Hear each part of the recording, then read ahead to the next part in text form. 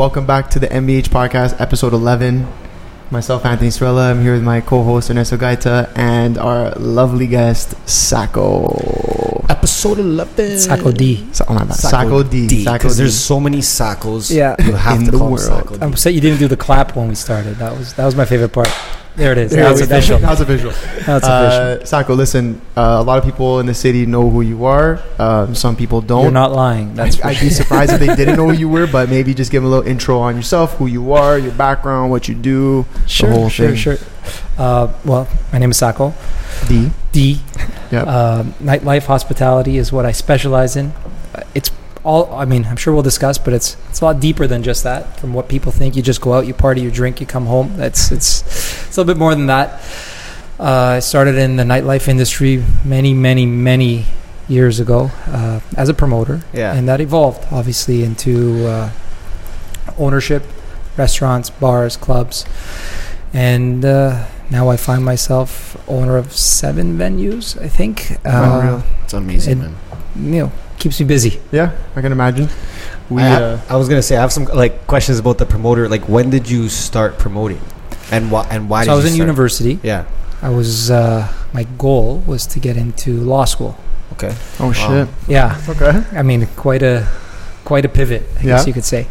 I was out at a bar one day, saw this guy slap out another guy. I'm like, that guy looks like a cool guy, because someone was being disrespectful. Yeah. Well, he turned out to be my business partner. Wow. Shout out Oleg. Yeah, so he was at the time, all ages parties. They don't really exist as much anymore, but they used to be the thing. Yeah. And so he was throwing these all ages parties. He was like the guy, cool. Like all the girls were after him, and he was, he had a Mustang, and he was just that cool guy. Okay. So we ended up becoming friends. We were both at York University at the time. He was still throwing these parties, and he started just getting into the 19 and older parties, I guess. Yeah. Now that we just call them regular clubs, but at the time they were 19 and older, right? It was like the thing. Everyone that was going to all ages just wanted to go to those. And he saw that I had a pretty good network and relationship, and he said, let's throw a party together one day. So we said, okay, so we threw a party. We thought we were going to get so rich. It was like hand over fist, but our deal was horrendous. We had to pay for all the expenses, and we got half the door. Okay. So, I mean, for those who don't know the door, basically cover charge. So, you do the math. If you have 300 people coming to the party, so let's say you're assuming, because it's your first party, that everyone's going to pay. So because in the all ages days, everybody paid. There was nobody that didn't pay. Of course. But when you get older, you learn really fast that nobody pays. No one wants to pay. Yeah, so, we did the math, 300 people, we let 50 people, our close friends and family in. That's $2,500 a week. We get half of that, $1,200, $200 in expenses. Oh, we're making $1,000, $500 each. We're golden. Yeah, we're rich. Well, didn't turn out that way. Yeah, it never turns out Everyone who came, I mean, it was busy, but everyone who came was our friends, and we obviously wanted to hook them up, and everyone got in free, and plus all the expenses. We actually lost money. Yeah. So, but one thing led to another. There's a couple other parties, and then we find ourselves here today. It was constant growth. It was always like a struggle. It wasn't like it is now, like from a marketing perspective. And I know you guys are, obviously marketers extraordinaire, but there was no social media at the time. Yeah. Or it was very fresh. It was like MySpace and Gina. Gina, and Meet Me in T.O. Yeah. Meet Me in T.O. Yeah. But even then, it wasn't like really the same. It was not like how it is now, because smartphones weren't really around. That's how old I am, right? Jesus so it was just Blackberries. Everybody wanted a Blackberry.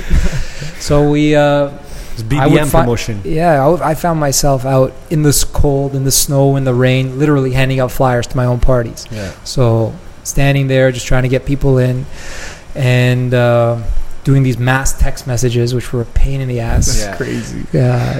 Those were popular. Creating broadcast lists, and now it's obviously. Can you imagine a promoter standing outside and actually like handing out a flyer? I know a few of them. But I mean, it's not the same, names, right? but it's not the same. Like that was like, and then like actually like.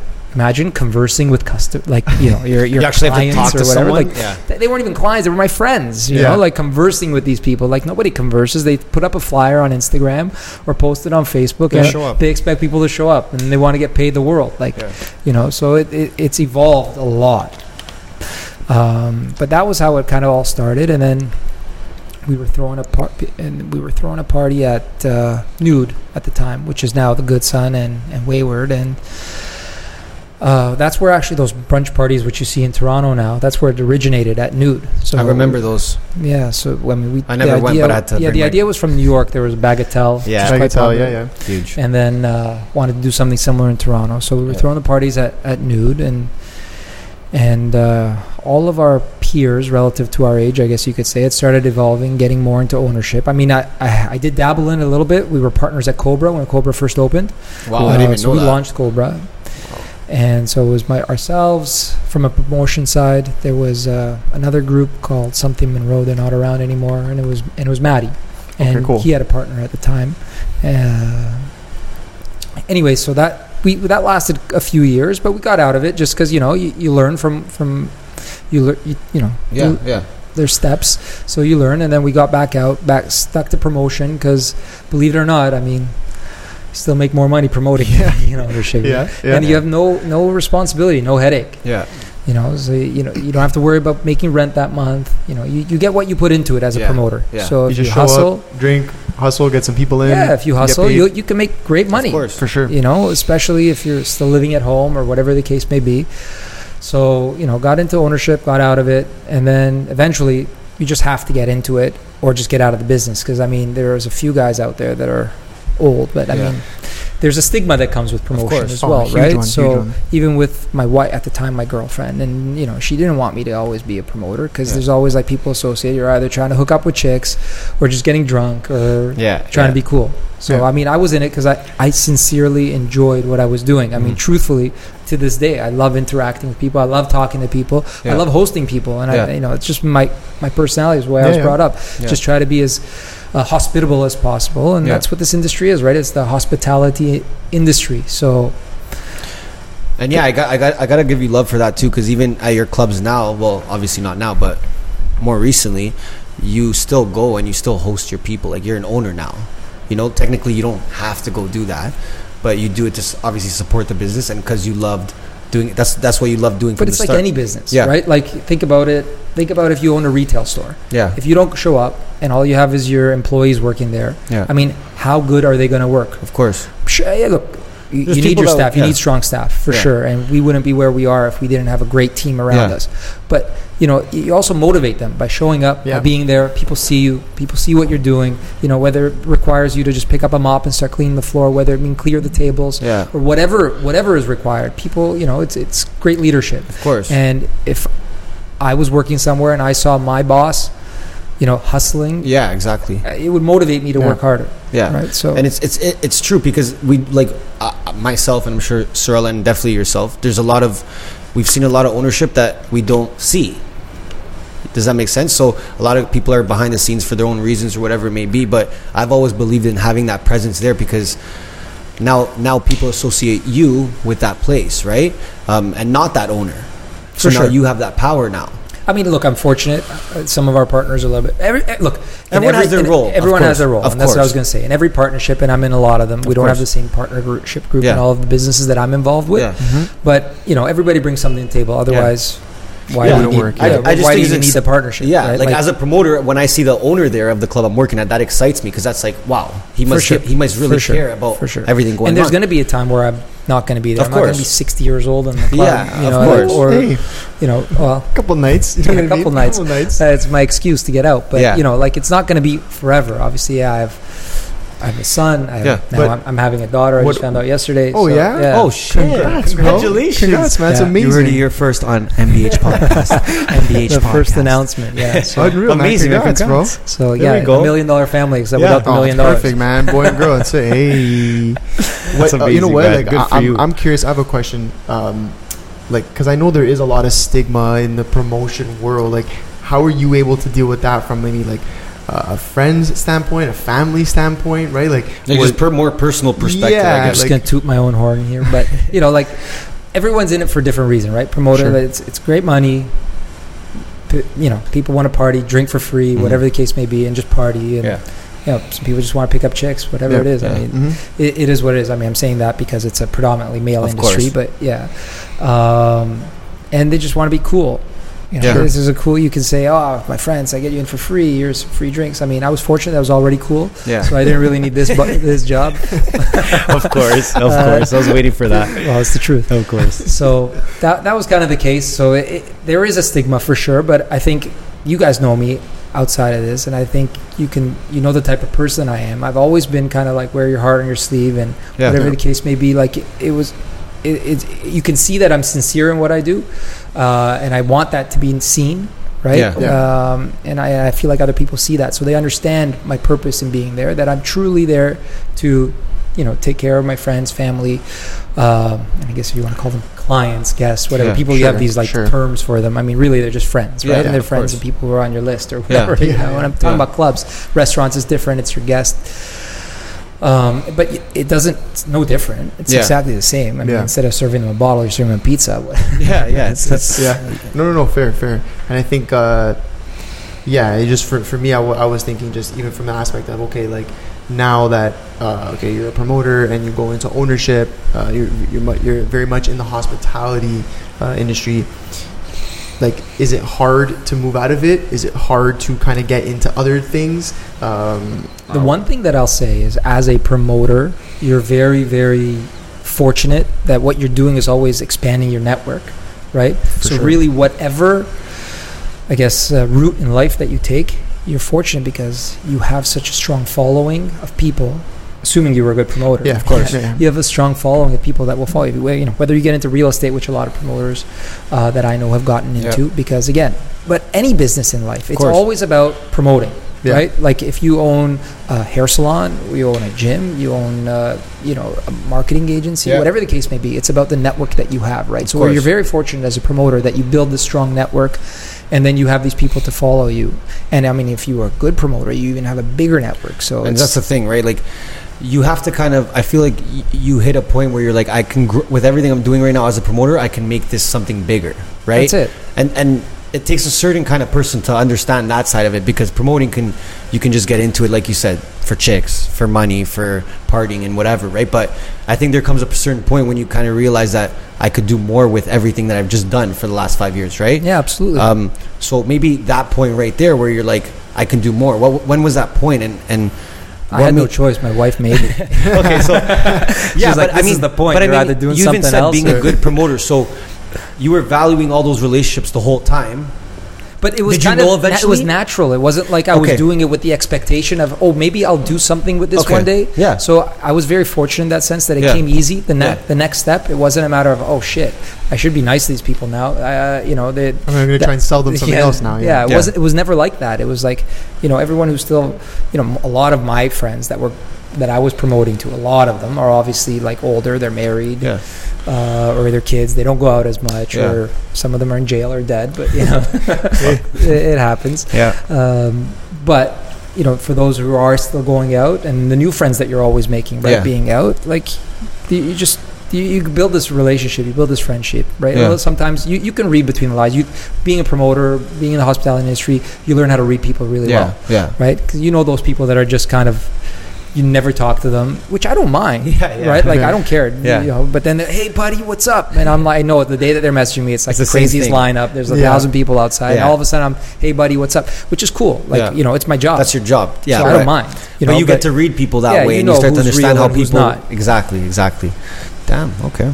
It's good to know. So I know when I get a message from you, it's either right. It's usually because Barry won't let you in. Sneak me in the back, bro. Sneak me in the back. Jesus Christ. Let's not get into it, please. We need one of those. Dean, you got to set us up with one of those drum. But I'm saying. I think going off the promoters things, like, since you saw the kind of way promoters had to do things at a different time than this time, and now we've evolved and things are so much easier. Like, guys, easier but harder. Easier but harder because the competition is higher. Everyone's working on the same platform, but it is easier. Because if anybody were to, sorry to cut you off, if anybody were to apply what was done back then to what it is now, think how much further they would be. Yeah, you know what I mean? If you were actually contacted as again, I keep referring to the promoter because that's the industry that I grew up in, right? But if you grew up, if you do that now, imagine instead of just blasting, which is still important. Social media is super important. No, Yeah. I'm not taking anything away from it. But imagine you complemented that with personal messages, personal invites, exactly.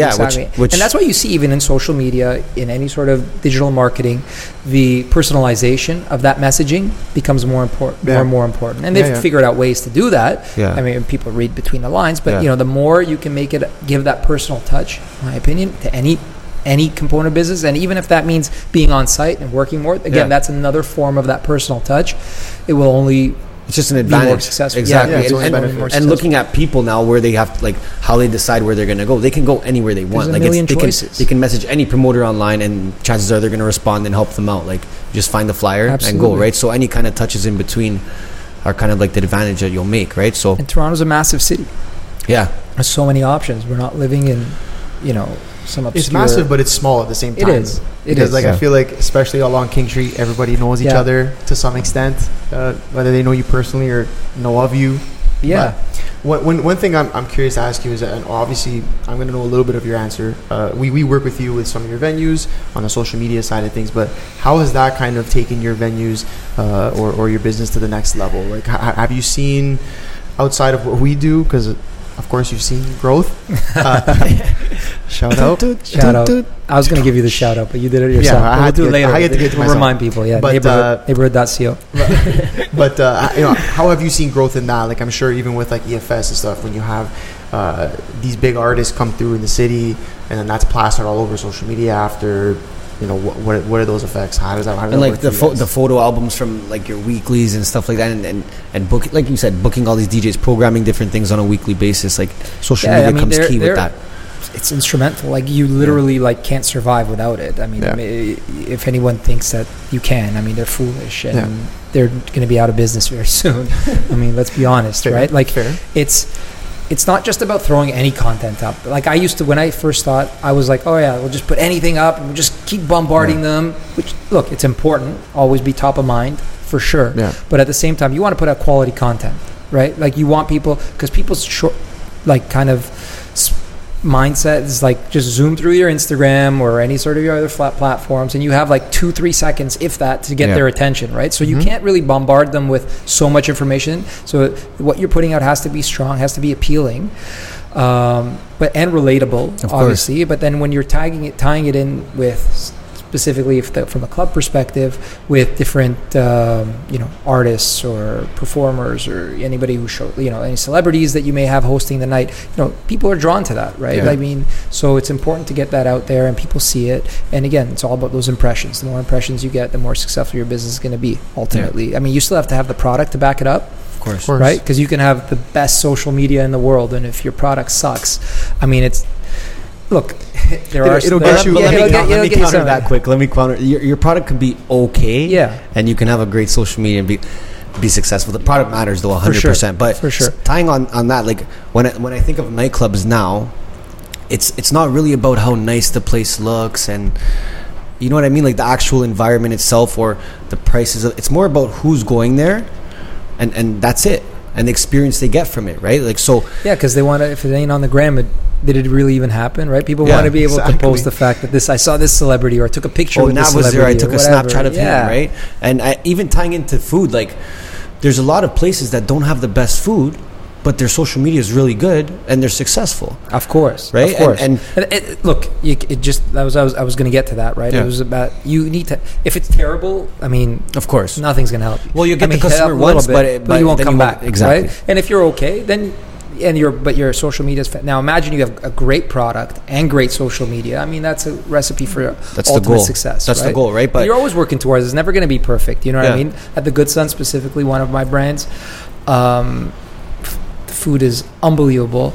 And I know it sounds biased, but I think I agree. I can attest to that. Yeah. So, and like, we're always evolving and trying to make our food better, and we're always trying to evolve and make our social media better. You know what I mean? All of our marketing, rather, because social media is one component to marketing. Yeah, it's the most important component for me, at least. Right now at this time. Yeah, but it's still, there's other things that you can do outside of that, right? Of course. But it all ties back, because then that's the way that you get that messaging across to your I guess, followers. Of course. Right? Like they'll be able to, how else are you going to get them to see it? Because, email obviously is another method, but, not as easily accessible, right? Cause What would you say to somebody who's maybe opening a restaurant? Okay, it's a weird time to do that right now, sure. but I mean, it's going to happen eventually. Like exactly. Somebody who's opening a restaurant or looking into that business, or whether it's even the nightclubs or anything hospitality related, what would you say to someone who's like, well, I can kind of wait to get my social media going. Don't maybe wait. Get someone. That's the most important thing. Yeah. Like, build that. It's an investment. You know what I mean? It truly is an investment. Like, even in the hard times, even right now, you know what I mean? Reinvest, put money into it, because the results that you'll see from it will be exponential versus the results that you'll see if you don't. Yeah. Right? Well, it's also tough, right? Because a lot of things, if you're running a social media account, you can't generally put a number on how much revenue you gain from that, right? It's very long term and sort of like a brand building thing, right? Like you can see, right? Like what your ROI is going to be in terms of, like, if I spend $1,000 this month and I don't spend $1,000 next month, I'm just throwing out random numbers, right? And ads, generally, I mean, you want to be able to track it as much as you can. Of course. Some of the things are untrackable, but you can see spikes if you do it a certain post. Let's say I post a pizza today, the expectation is that I'll sell more pizzas today than tomorrow, right? So you need to be able to. It's not just about doing it and not monitoring it, because then there's no point. Then some of it you're just burning money, right? You need to be always monitoring, analyzing, learn seeing about what what's you're working. doing. Exactly. And testing, right? Like it's A/B testing. You put out 2 ads, you see which one converts better than the other one, and then you just grow from that. And then it's always about fine-tuning and perfecting all aspects of your business. Of course. And it's funny you say that, because you're actually doing that right now. You've actually invested a lot into your company's socials right now, right? And a lot of people are doing the opposite at this time. A lot of people just said, yo, if it was up to me, we would even do more. It's just not, sometimes you're handicapped. But it's still good because you saw the importance of it, right? Like a lot of people that have disappeared online throughout these last 3-4 months, when time comes to open again, you're going to be in their mind when it comes down to everyone else is going to have to try to get refamiliarized. Like try to refamiliarize people with your brand. And people's attention span is literally nothing. So you kind of disappear online for maybe a week or 2 weeks, and people are already forgetting about you, right? So I think that's an important thing to kind of mention, and the fact that you've taken the step and said, you know what, we should actually go a little bit harder online at this time, even though you may have taken a hit on it or an investment, whatever it may be, but it's important to keep it going, especially at this time. Yeah, no, absolutely. What I'm curious about is, especially this is more on the nightclub side of things, like, how is it looking for you guys, if you have any idea post-COVID? Like, what is there any word from the government? Idea. Like nothing from them? I mean, look, they've always kind of said that that's going to be the last phase. I mean, our whole industry is based around social undistancing, not social distancing, right? Exactly. Who wants to go to a club or a bar and have it be half empty? So based on people, But it's about anything else, right? Like, it's just about figuring out a way to pivot your business to be able to adapt to whatever kind of cards that you're dealt with. Mm-hmm. It is what it is. I mean, you can't change what the government is. I mean, you can. You're going to lobby. You're going to speak to counselors, this, that, and the next. But, I mean, assuming that nothing happens, you still have to deal with what's at hand. Well, because I'm just thinking, pretty much what you said. Like, I can't imagine going to a club like EFS, for example, where you could fucking slam 1,000 people in there if you want to, whatever the number is, and then there was a meme the other day I saw. It was like something along like every club pretending to be a restaurant after COVID is over, exactly. right? Like, I mean, look, that it's adapting. You have to at the same time. Like, you still have your responsibilities to pay your rent, you have certain obligations that you have to pay. It's not just like, okay, fine, we're not open, so, and never mind that people, ourselves as ownership, our managers, our staff, everybody has a reliance on that income. So I feel like I have a responsibility to them as well to make sure that we can get reopened so that everyone can start, renewing their lives, because people, like, even the marketing agencies that we maybe work with, et cetera, like, everybody wants to move on, but it is what it is. I mean, it's for people's safety. I understand. I'm not going to get into the politics of COVID or not COVID or whatever the case may be. It is what it is. So we just have to figure out a way to adapt and move forward. So whether that requires us to stay kind of top of mind with different set of promotions and marketing and staying relevant. Yeah. No, we've been doing the same thing. We've been focusing a lot of this time on like just business development and setting it up for that day that it kind of does go back to normal, whenever that happens, if it happens, and it how will. it happens. It will. It has to. I mean, maybe not tomorrow, but it will. No, for sure. But the new normal. I it guess. looks. Yeah, but I hate that. I hate hearing that. I don't. You just can't sit there and wait for it to be over. You gotta just like look. We're gonna have to create our new normal, whatever it is. Yeah. You know, it may be the same, but it may be better. Yeah. I mean, I don't know the way it's looking. See. No, but I'm just trying to stay positive. Yeah, fair. Cut me a break. Optimism. Question for you: out of all the projects or venues that you've done and opened, which one was your favorite? And don't worry, you could be biased on one. No, for sure. I mean, look, I know what he's gonna say. No. Each one is different. They're literally each one is all different. Obviously, the Good Son is one brand that has the most scalability that I'm most proud of because we get so much praise. And I think the coolest brand. Yeah. Like from a brand aspect, it has the coolest. But there's brand. one, unfortunately, that's shut down. That was my favorite. I know was the what Addisons. Yeah, I knew it. Because that was just such a unique. And thanks, Ernesto, for that. As if I shut down the fucking Addisons. But that was my favorite, and it's just a shame because it was such a unique venue that we haven't been able to replicate. It's turning into a cat park now, but it is what it is. But what does that mean, a cat park? No, it's a little bit more complicated. I mean, it was part of the development that was happening at the corner that had they had a responsibility. Long story. Well, anyways, they owned the land. They needed to donate it back to the city. The city, in turn, wanted to turn it into a cat park. Well, maybe for anyone who doesn't know, the Addison was on Wellington, right? Yeah. And it was it looked like a party bar. Cool, like backyard. It was like a bungalow with a crazy. It was like a 1970s, 1980s home. Yeah, the play on it was, the Addisons were out of town, and they were always throwing cool parties. So even indoors, it was meant to be. It looked like a house. Right? Yeah, there was the kitchen, there was the living room, and there was the party room, and then there was the backyard. Yeah. The backyard was unbelievable. Yeah, it was unbelievable. I mean, for any, I had my son's baptism there. You know what I mean? Crazy. It was so versatile. Like, we were doing so much business for corporate business. That's the biggest part, right? Like the nightclub, it was literally run as two separate venues, as a corporate venue and as a nightlife venue. And it probably worked perfect for corporate events. Oh, right? it was perfect because aesthetically it was stunning. Yeah. It could fit so many people. It had, and versatile in terms of size because we can block off the rooms inside, outside, depending on how you wanted to play with it. We had a kitchen, and it was quite close to the business district, so that it was right there, right? So people could get over easily. We did a ton of TIFF events. We had every celebrity you can imagine. We hosted the LA Times there during their junkets there during TIFF. The Ciroc events, I remember I went to that one. We did a whole bunch of events. So we did some jukebox events there. So. Some jukebox events got out of hand. Some jukebox boxing matches. Yeah. I think we hit like the max amount of people that I've ever been in there, to be honest. Yeah, no, it was fantastic. You think you'll ever have a chance we've to always replicate talked about replicating the brand. It's just about finding a location that can handle it. That can happen, because who wouldn't want to do it, right? Everyone from the ownership side loved it, and everyone from anybody who went there loved it. So and the way you guys structured it was a moneymaker, like with the corporates and with the weeklies plus special events. Like it was the versatility, I guess, of the venue. And it's not like we got into it with the expectation, and it's like anything else. Like we keep talking about pivoting and be able to adapt. And it was the same thing, right? We got into it. We wanted to turn it into a party bar because we had EFS, that partnership group that I'm in. We had EFS, and we didn't necessarily want to compete with one another, so we needed to find that kind of like an alternative option for people who, not everybody likes EFS. Not everyone's going to go and want to do bottle service or whatever the case may be. Some people wanted more of a relaxed setting, so it worked out perfectly.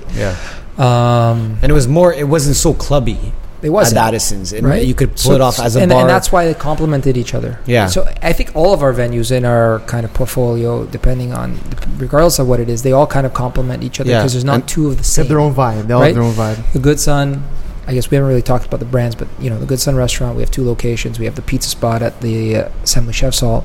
We have Mrs. Robinson, which is honestly one of the most beautiful venues. Very unique as well. So it's like another party bar, but a little geared towards a little bit older clientele. That's like cocktails, live music, a lot of beautiful cocktails. Convenience, which is again a resto bar, Queen West vibe, beautiful, amazing patio type almost. Wayward is like a smaller club, more like New York vibe. Lower ceiling, smaller room, amazing hip hop. EFS is obviously the mega club. Mega club relative to Toronto, of course, right? I mean, not many clubs bigger than that, but I'd say for that class of club, it's the biggest one. Yeah. Like you're not comparing it to Rebel and that's like exactly. And then I'm a partner at another vegetarian restaurant called Shook at King Portland. It made a lot of noise when it first We had an popped unfortunate incident with a little fire in the hood. We're going through renovation now. We'll be reopened soon. Nice. Cool. Yeah, because I remember when that dropped. Like, food was unbelievable. That was everywhere, man. Yeah. Do you think you'll ever do something that's not food or nightlife? I mean, like, have you ever wanted to dabble upon a different industry? We evolved different things. I mean, we developed an app, but again, it's called Mr. Black. It's a hospitality management application. It's in like 6 countries around the world. Wow. A ton of venues, about 50, 60 I remember venues. when you guys first started that too. That's crazy. And then you guys went to the States and got it all around there too. So that. But again, it's still in the same industry. I guess that's tech, though. I have Exodus, which is like a party weekend in Vegas. We've evolved from one weekend. We started with 150 people on our first year, 11 years ago now. We do about 2,000 people now on some of our busier weeks, but we do it 4 times a year now. Again, that's on hold because of COVID. So anyone who wants to go to Vegas, hit up Sako. That's it. We started an event called Dinner with a View. I was going to ask you about that. I was curious. So my partner started that, and then I've recently got more and more involved into it. Dinners. So the concept actually originated in Europe. There was one venue that had a permanent installation of these dinners in these geodesic domes, and we kind of took the idea, added it with celebrity chefs, and did one in Toronto. Partnership with them. Went really well here. Yeah, it was killer. Did it in Montreal. So far I've done Toronto, Montreal, Ottawa and Calgary are smaller. Those were the test markets originally. We did Vancouver, we did San Diego, and then we were setting up for Chicago. And then again, COVID, and then we had to tear down. Wow. And then we had plans for LA, Halifax, Winnipeg. Holy shit. So what's the plan with that? Are you trying to do a different city every year? Or No, we do like 4 or 5 cities. We want to do like up to 6 cities a year if we can. Damn. But you can't really do them in the summer because it's too hot. So you have to kind of pick. That dome was fucked. Yeah. But it's great in the winter and it looks stunning. It's beautiful. We're always associated with like a very picturesque location, and we're at least with a beautiful view, and we always complement it with. It's not about the chef; it's about the experience. But we always complement it with an amazing chef, whether it be a Top Chef winner or a finalist or any other celebrity chef. Yeah, absolutely. So how does the process work for that? Do you do it for like a weekend? No, it's typically about a month activation. Wow. Yeah, 6 weeks. So people can just kind of reserve. Yeah, so you reserve in advance. You book the dome, and then you can do anywhere between 4 and 6 people within each dome. And then since we have these domes, I don't know if you've seen on social media, we haven't even discussed the Elements Outdoor Studio. Okay. We're doing the hot yoga event. Well, fitness studio outdoors. So we repurpose the domes that we have. That's amazing. And again, another pivot. Adapting. Yeah. That's so amazing. What are you guys doing with them exactly? So same idea. So throughout the, I guess, quarantine, a lot of people weren't able to work out or focus on even their mental health, right? You really need to do stuff. So we really wanted to focus on that. So we wanted to repurpose the dome. So now we have 50 domes set up at the Hotel X in the North Plaza. And tomorrow's our PR event. And next week we launch Sunday we launch officially our first classes. We have anywhere between 4 and 6 classes a day. That's amazing. And that's going to last about 6 weeks. So we're doing that's dope. Well, yoga and different type of so same thing. People can just go on, reserve the time. Exactly, and it's 1 person per dome. So we maintain social distancing. Cool. And they're cleaned right after. They're thoroughly deep cleaned after every single usage. So and I guess that's sanitized. That's kind of like what they're led by. I think it's a class led by. That's right, an instructor. Cool. Instructor, and there's a list. We have 40 different instructors. Wow, all that's amazing. Either have their own studios or they're reputable. Personal brand, and they're cool.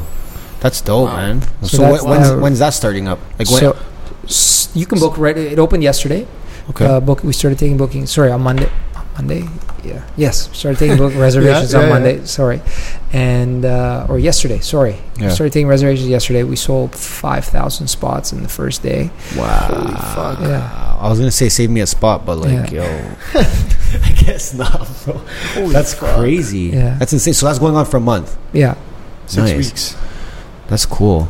Are you gonna try and take that to somewhere else, or are you guys kind of just doing that right now because it's COVID and social distancing and a way to use the domes? Did I say 5,000? I meant to say 500. Okay, well. I said I was just like, wait, I said that wrong. 500 is still ridiculous. Yeah, That's still a lot. That's still so 500 much. is still ridiculous. So I guess you guys are obviously seeing some sort of success from it. You're thinking to continue running that, or you're saying fuck it? You know what? You confused me now. Let me check this math here.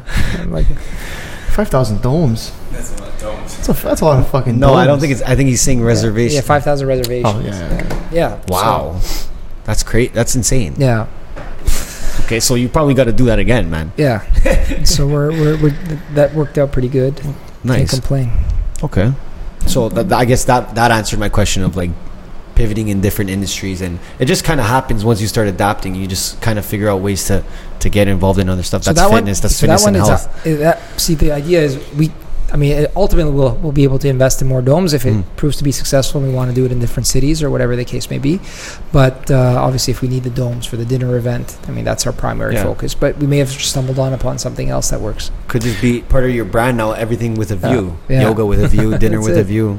That's it. So you guys literally package these domes up and ship them out to different cities? Exactly. Jesus Christ. That's exactly what it is. So they're all in self-contained. I mean, and the domes that we have, they're not like these vinyl ones that you just pop up, and because they are those cheap ones. There's another company like that tents. There's another company out there that copied our concept, and they do these cheap version. Ours are actually like, And the tents are they're like blowing away with the wind. ours are literally like the hexagons need to be put in one by one. Each one has to be put together by hand. Wow. One piece So at a is that time. you doing that? It's not me. I know I talked about leading by example, but that's one that I definitely don't lead by example. Sit back on that one. No, it's good. That's dope. I'm like, I want to go to that now, to be honest. I don't So know let's why do you it. didn't tell me So about book that. the Book the fucking I saw it on thing. Steve's story. I'm like, yo, what? Well, yeah, I don't know why. I guess you don't follow me. You didn't check my I saw it. stories. Gotta get more active, Sako, on the gram. Okay, so if you had to choose today Mm-hmm. for any of your venues to open officially, which one is Look, it? I mean, can't do that. You can't no, ask but me that. You look, have I can tell you this. Anything with, this is what I'll say. Anything that has more alcohol involved, obviously, is a more profitable business. Sure. So that's the route that I would say, Okay.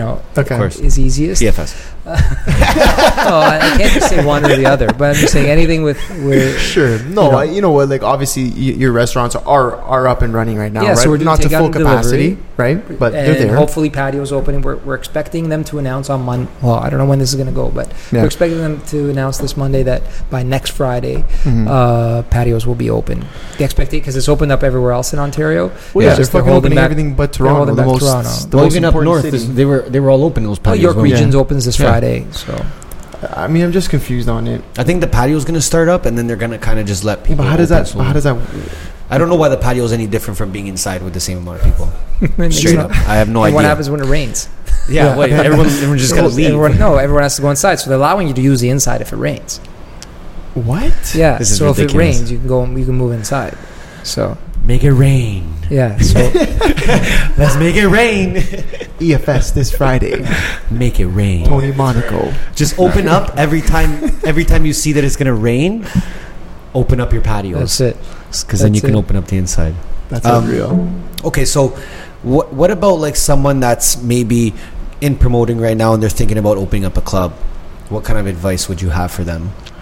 Or Yeah, even not just club, anything hospitality really? Because Yeah, I mean, restaurants. just look. It's be careful. Don't jump into it because I see a lot of people. Make sure you have a great partnership because it's hard to do by yourself, and there has to be a true synergy, right? Like 1 + 1 = 3, not 1 + 1 = 2. With two people coming together, they ultimately create something even more special or magical. I mean, course. I don't want to sound too cliche here, but whatever the case may be in that sense. But because otherwise you don't need you need to have complementary partnerships really to create that synergy, right? Because if I can do what you do, I don't need you, or if you can do what I like, Of vice course. versa. It's not It's really just wasted necessary. space. Exactly. So Yeah. partner up with people that will bring something to the table. It's important. I'm very, very fortunate that all my partners, all my businesses, they all bring something to the table, and we don't really have that issue. But that could be a potential headache down the road. So choose your partners wisely. Make sure you do your research before jumping into things, because it's really easy to just say, hey, yeah, let's go open up a place over there. Well, is there a demographic for it? Is there a need for it? Is there a demand for it? Calculate what your costs are. Really get really into the I numbers. think that's a big thing. A lot of people don't realize how much money beforehand. Yeah. Like, you got to do it beforehand. Yeah, not before, like and not after you've already signed. Oh shit! You Yeah, know, like, oh, shit, that's it what costs this insurance much? is. Yeah, You know. Oh So do wow, your there's homework. these kind of taxes. Yeah, these are all real Yeah. things. Yeah. And I'm guilty of it too. You know, Of there's course. been instances. You learn. It's a But you're learning curve, yeah. Exactly. And then from there, it's just, you know, make sure you invest into marketing. Make sure you hire neighborhood to do your social media. And all This is not for a all paid your marketing advertisement. needs. This is not a paid advertisement. Swear to God. Sako, $200 coming your way. Yeah. Slide it under the table. Yeah, no, because you know what? I talk to a lot of promoters and stuff like that, and I think the first thing they say when they get into the world of promotions, they're just like, I want to have my own club, right? But they don't know all the stuff that comes with that, right? So I guess a big part of it is kind of doing it and learning it at the same time. Be smart and don't be cheap. Really, like, you got to be able to reinvest. I mean, the biggest thing that I learned, the reason why I feel like I became most successful, one of the reasons while I was promoting is I used to make money, but then I used to go out and spend all that money that I made. Even I used to go to other parties that I wasn't throwing and just, you know, Spend more buying money. bottles or buying drinks and making sure everyone was having a good time. It wasn't my party, but I felt like it was my party. Of you know course, what I mean? yeah. Meet the doorman, grease them, whatever. I used Yeah. to take protein bars for them Yeah. before, you know, just to get some form. My buddy worked at GNC and he used to get deals, so he used to go there, hand him a box of protein bars so he could skip the line. Imagine you tried to do that in today's day. Bring some protein bars to Barry. Yo, bro, here, take 2 of these, bro. Just you can let me in, bro. It's fucking Cliff Bars. That wasn't close. It's better than that. It's a No, good I know. taste, but jeez. So that's the important thing, and I see it, you know, even now, like, you know, promoters will be like, they'll go to another party and they'll just stand there waiting for something free or whatever it is. Guys, you got to reinvest. Yeah. You know what I mean? And don't get me wrong, a lot of them do it, but some of them don't. And you know, at the end, I think it's about what you're trying to get out of promoting when you make that decision, right? Because like even me, like sometimes I would just be like, yo, you know what, Sako, don't even pay me, just give me more bottles, Which right? is- and why did you do normal that? promoter would be like, what are you doing? Like, you're not going to get paid. But why did you do that? Because you wanted to make sure your people had a great time. Of course, so that the next time and the next time and the next time the remember trust you. keeps Exactly. building, right? So I guess it's all about perspective about where you're trying to go, right? But it's a learning experience for sure. I mean, like No, I think for me, like I have some questions here about the clubs and stuff like that. We got into it a lot about clubs. I just want to hear more about like your experiences with these different brands that you've had, even like the event you have in Vegas. Like, how did that come about? And like how, like, because people might look at you and be like, how the fuck did you get an event in Vegas? How does that even make sense? I used to throw parties in Cancun. Wow. So before Vegas, so that was so much fun. You know, I went there on a trip once with another group, another promoter, which I won't say who it is because he's like 90, and he's still promoting. Anyways, nice guy. Don't get me wrong, but anyways, let's move on past that. So we were went down with him. At the time, met a promoter in Cancun. There was no parties being thrown in Cancun, so he was like, you know what, like, you know, come to this club, figure it out. So I used to gather everyone. It's just my character again. Like, even when we do like family trips or friends trips, I'm the one, like a group of 10 guys. I'm the organizer. This club, this restaurant. I love restaurants. This hotel, this. Like, I'm the schedule guy, right? Like, that's just my personality. That I like being organized in that sense and knowing what I'm doing at every, you know, 1 o'clock, 3 o'clock, 5 o'clock, 7 o'clock. It's a little bit OCD, but whatever. So we were there. So we were organizing people, bringing them to the clubs, and then we found out this guy was making money off us. I'm like, damn, this guy's making money. Why do I need this guy? Let me see if I can figure out a way to do it myself. So got back, called the guy that was the other organizer that was also not making money, or maybe he was and just not telling me, but I don't think he was, because he was upset when he found out the other guy was making cash. And I'm like, you want to do this together? He goes, no, I don't need you. I'll do it myself, blah, blah, blah. Because he was getting like free trips at the time. You know, you get 10 guys, you get one free, whatever. Yeah. So I started cold calling different agencies and seeing who's going to, who will like hook me up, do something, right? So I found this guy in Ottawa. Says, I'll do the same thing with you. Came down first year, brought 150 people. Holy fuck. 150 people. And good-looking people, let me tell you that. This is to Cancun. To Cancun. Oh, shit, okay. And everyone was like, all the clubs were like dying to let us in. paying us good money. So now all of a sudden this became a business, created a brand. Sure. What was it called? Exit to Cancun. Exit to Cancun. Yeah. Wow. So because we were like exit to, because then the idea was, and I knew nothing, right? It was just like, this is like 18 years ago. It was like exit to Cancun.com, and it was like exit to Vegas, exit to whatever. Miami, like whatever. The idea, there was a logic expansion to it, right? It was about scaling it out eventually. So we did it. It evolved, and then as we got older, we kept doing that. But as we got older, our friends didn't want to go to Cancun anymore. And naturally, the evolution is, the Vegas. Cancun of adults is for adults is Vegas. Yeah. So came together with a bunch of groups in Toronto, different promoters. That's how that started, and a bunch of promoters. We created this brand. We called it Exodus, and that evolved, like I said, from 1 trip a year to 4 trips a year. Now we're creating a second brand specific called Desert Drip. So that's not even out yet. You're the first one to hear about it. So that's going to be our first on MBH podcast. You heard it. That's going to be our hip hop weekend. Okay. Because Exodus is more EDM focused. Because all clubs in Vegas are generally EDM focused. So this will be starting in 2021. Same concept, but in Vegas, hip hop focused though. Cool. So different demographic. Yeah. But again, we invest heavily into our digital marketing. Into our social media. Those are our main driving forces, and obviously making sure that people are having a good time, right? Yeah. Like our offering is very unique. You buy a wristband, shameless plug here, but we sell your wristband, anywhere between $50 and $150, depending on when you buy it, how many you buy, etc. Let's just say, and you literally don't have to wait in line. You don't have to pay cover, and you walk right in to the busiest clubs on the busiest nights. So whether it be Tiesto, like people will be out there, Tiesto's huge in Vegas, Tiesto, Calvin Harris, David Guetta, whatever the case may be, they're paying $200, $250, chain smokers. These are all, shows that are in our lineup. Yeah. So, normal cover just to get into one of those. Like 50. It ranges. Like if you buy it in advance, it's like $50. If you buy it at the door, it's like $250. With ours, if you just show up, you're paying less for the whole weekend, and you just walk right in. You don't have to wait in line. And never mind if you show up with a group of 10 guys. You know how Vegas is. You're not getting in unless. The problem is I don't know how Vegas is. That's my problem too. That's my problem. I got 3 wristbands with your name on it. Done. Let's do it. So they can just get a wristband and gives them all the kind of club access. Do you offer them like bottle service as well and stuff? Yeah, it's an additional option if they want. In Cancun was different, right? Cancun, you don't really need bottle service. It was the same idea. We sold it was like $210, got you into the 7 parties a week. There was no real day parties at the time. That's now it's evolved as well. Cancun's evolved. I've been there a couple of times since, but in Cancun it was all inclusive in terms of drinking as well. Whereas in Vegas it's not. Yeah. Basically, you have to sell your leg to buy a bottle, but come on, it's not cheap. Yeah. Toronto, we're very fortunate what bottles cost. I mean, you're talking people are fucking cheap here. They're like, $220. $220, you can't even get a drink. Yeah, it's from Vegas. It's insane. Water. Yeah. Okay, so I got to come with you. Yeah. So can they get like hotels and stuff like that too? So like, we have a full service on our website, exoduslasvegas.com. There you go. And you can literally buy the entire trip. We have different kind of other options, shows, attractions, things of that nature, activities that you can also purchase. But that's not really our driving force. So, I mean, the clubs, is really the big piece. The pool parties. Everything else is just additions and bonuses. Exactly. Nice. Okay. Fuck, man. I got another question.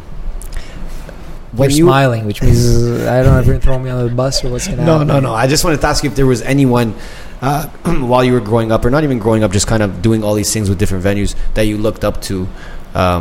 Whether you actually knew them or was someone that you didn't know. Yeah, for sure. I mean, look, again, there was no social media as much, so I didn't really have that opportunity to really see whether it be someone in Miami or whatever the case may be. But there was 2 people in Toronto that we worked quite closely. Their brand was called ZRF. Okay. It was Zark, Ralph, and Friends.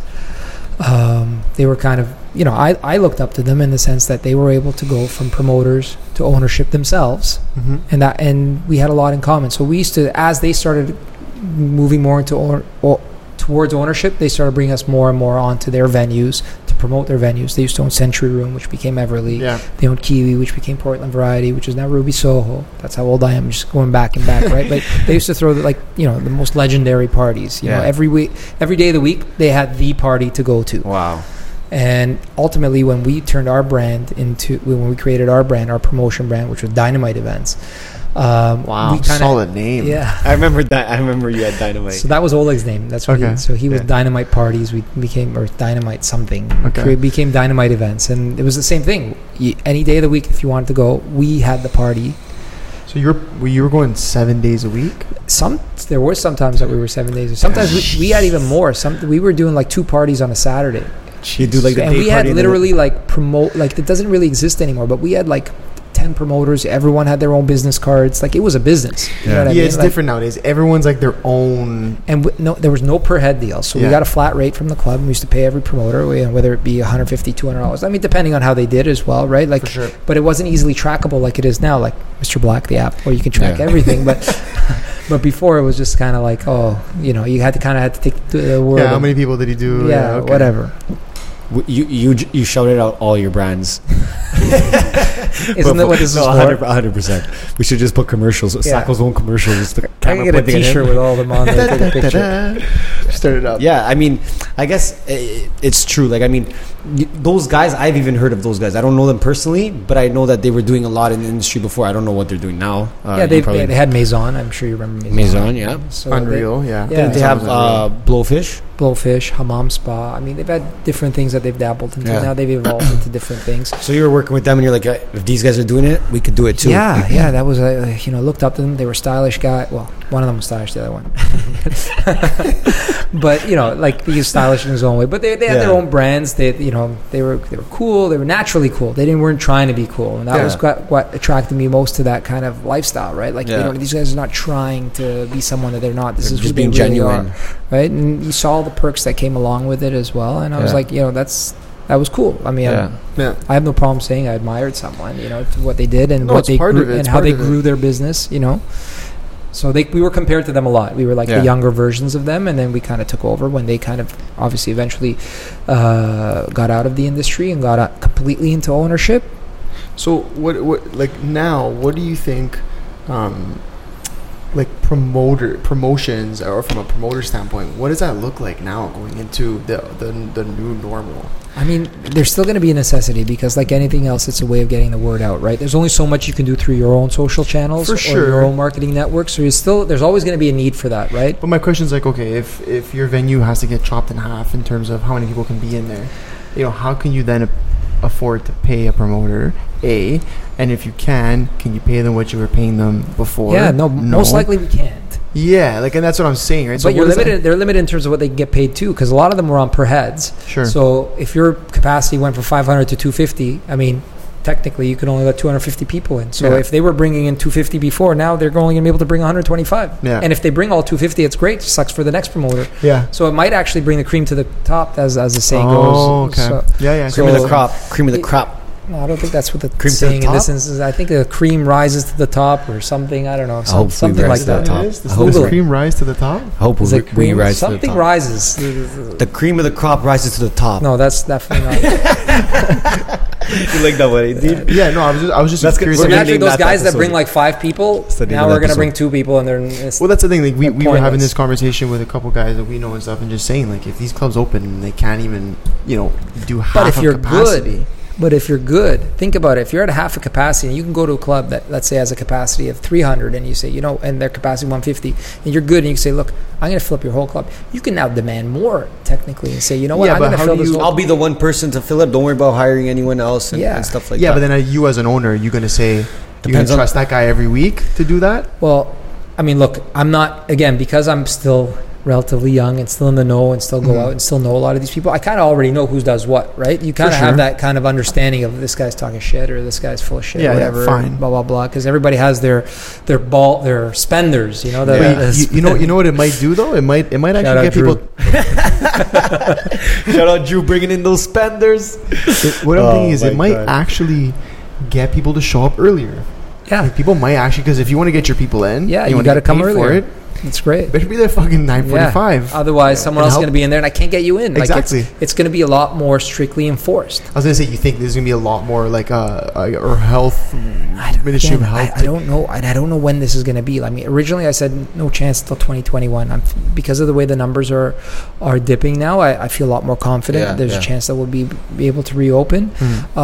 I look at other cities because that's the best way to see and how they're kind of conforming to the new normal, and a lot of them have started opening up bars, clubs, restaurants, right? So bars and clubs specifically to this point into this conversation. So they have started opening, some limited capacity, some without, right? So I have a question for you. This one might be a little tough, but obviously over the last 2-3 weeks, there's been a lot of rioting and all that stuff in terms of the Black Lives Matters whole scenario and upheaval. So a lot of clubs have taken hits in terms of people coming out and trying to talk shit about this club that did this or this club that did that or whatever. So we won't get deep into it in terms of clubs, but did you think that there was some form of that going on in the club industry? I mean, what's your take on it? Is it systematic in the sense that it's always pre-warned, you can't do this or you can't do that? I mean, I can only speak for the venues that I'm involved with, and we don't apply any sort of that kind of logic. All of our venues are all very culturally diverse clientele, so we don't necessarily have that issue. Our staff, even our ownership, you know what I mean? So it's the way that you it's a trickle down effect, right? In that hierarchy and how you treat your staff, talk to your staff, employ the different type of people. So it all kind of happened. Can I say surely that it hasn't happened somewhere or is still not going to happen? I can't say that because I'm sure it will. Different places. I can just speak on our behalf, and I know that's not something that we stand for or believe in. Absolutely.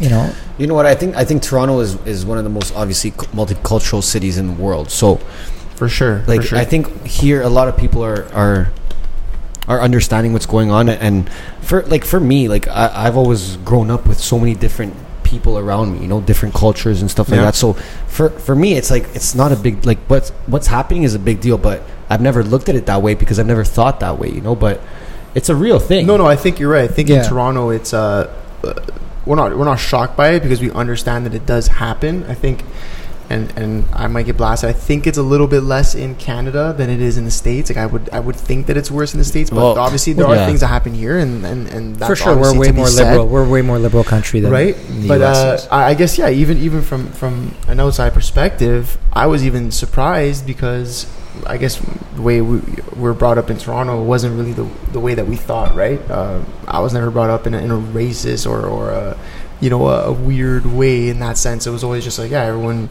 There's white people, there's black people. Like it sucks. No, we need to change it. It's real. No, it's real, and it needs change. I just think for a lot of people, they're looking at it and saying, I mean, I have black friends, I have white friends, I have Chinese friends, I have Spanish friends, I have every type of, so. And they're just like, how is this even still going on? How are people still doing this? It's crazy. How are people still doing this? How does somebody actually, again, not getting too much into the politics of it, but how does someone actually think that they're better than the next person because of the color of their skin? I'm looking at the stuff going on in the States, and it's I can't even. It feels like a movie. It feels like we're watching a movie. Yeah, you don't believe.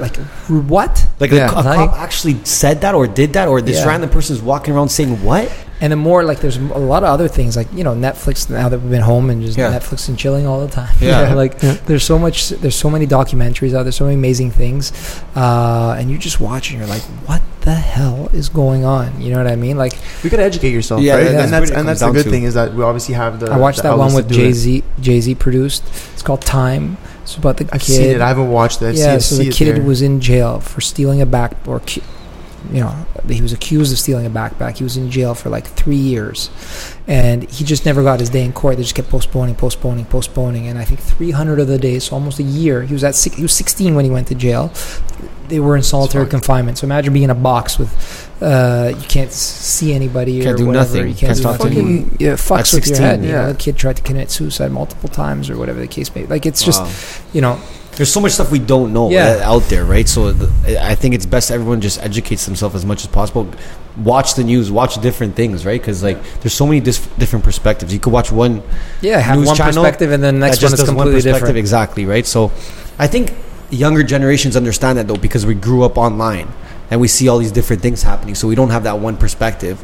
But someone like my parents, for example, they watch one channel and now they believe everything that channel says. My mom is the same way. She'll come to me, she's like, you gotta have Tylenol. This is when COVID first started. You gotta have Tylenol every day. I'm like, what? I read that if you have Tylenol, you won't get COVID. Yeah. I'm like, what? Oh, you can't use Advil or now. drink lemons. So it was like she was like the house was full of lemons and Advil and Tylenol everywhere.